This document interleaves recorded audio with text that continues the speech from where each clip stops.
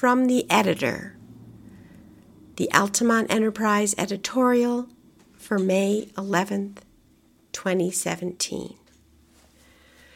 I have cancer. Those are hard words to write.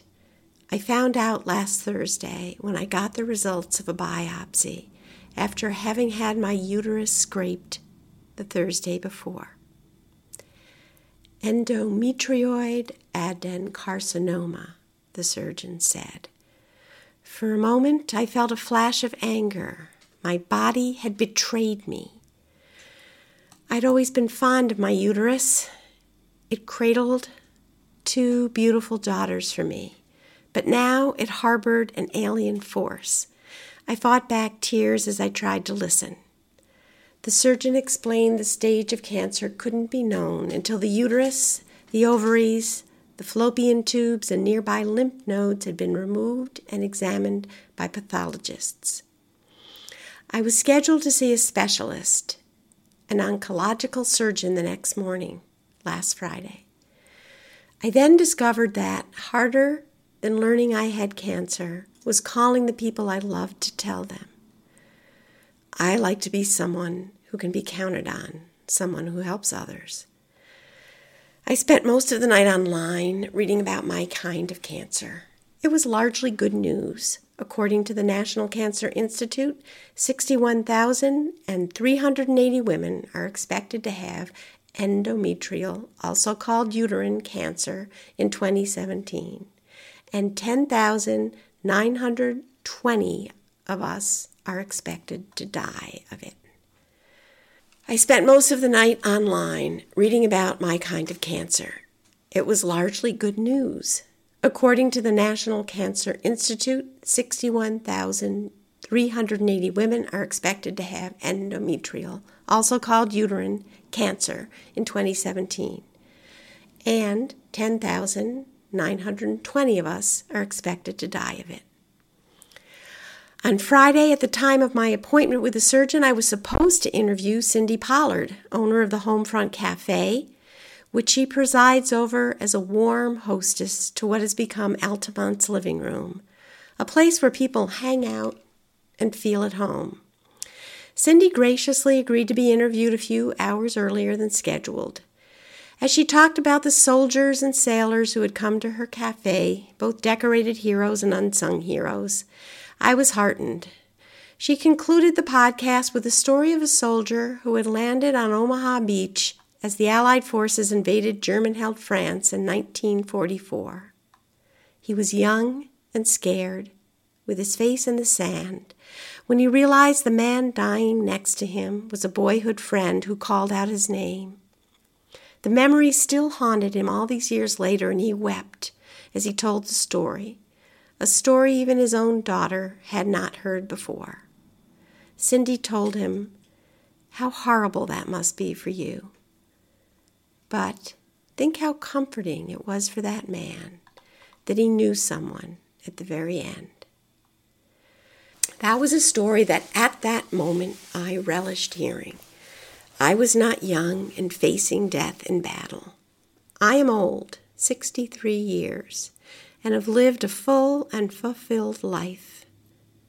I have had the chance for more than 30 years to break news and to tell the stories, often in obituaries, of the exceptional and everyday lives of people around me.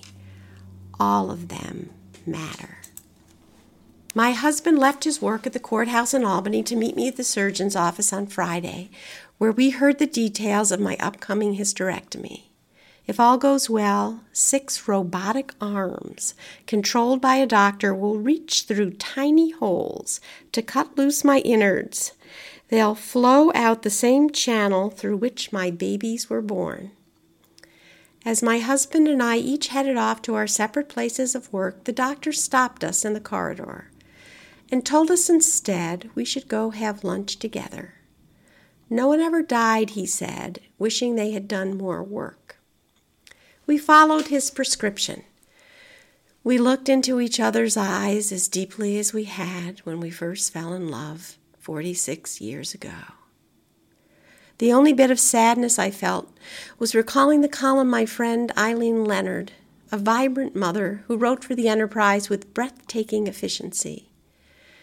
A column she had written for the paper when she'd thought she'd beaten her breast cancer. She wrote of how she and her husband had shared a meal after visiting the doctor, and how important it was to make room in a busy life for the people you love. But I returned to our newsroom because my work is central to my being. Our staff is so small that any absence is keenly felt. There I worked to catch up with the editing and stories I'd missed in the morning. My co-publisher worked quietly at his desk too, and it was comforting to have a sense of purpose. We did our usual podcast of the week's news and went back to our silent tasks. As twilight brought its mellow light to a rainy day, I heard footsteps running up the stairs to our newsroom. My daughter Saranac had arrived. I hugged her hard, happy to hold the goodness that had come from my womb. My elder daughter Magdalena had visited the weekend before. I love my family beyond what words can say. I also feel, and perhaps this is strange, connected in a very real way to the people who read our newspaper. I've met many of you over the years and told your stories. Others I've never met and probably never will. But as I work day after day in my computer, I feel as if I am writing for you. Whenever I am faced with a tough decision, and there are many for the editor of a small paper, I always ask myself this question: what would best serve the reader? That's why I'm writing this now. I believe in being honest, and readers will notice the absence of my stories and editorials during the weeks in which I'm being treated for cancer. My co-publisher and I each work 80 hours in a typical week, so I felt, even though he said he could take on more, that it was humanly impossible. Instead, 2 loyal Enterprise journalists are coming to our rescue. One is my daughter, Saranac Hale Spencer, who will be covering my beats. She started writing at the Enterprise after graduating from Cornell with a degree in philosophy.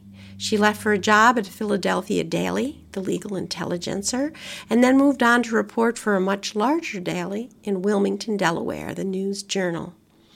The other is Andrew Schatz.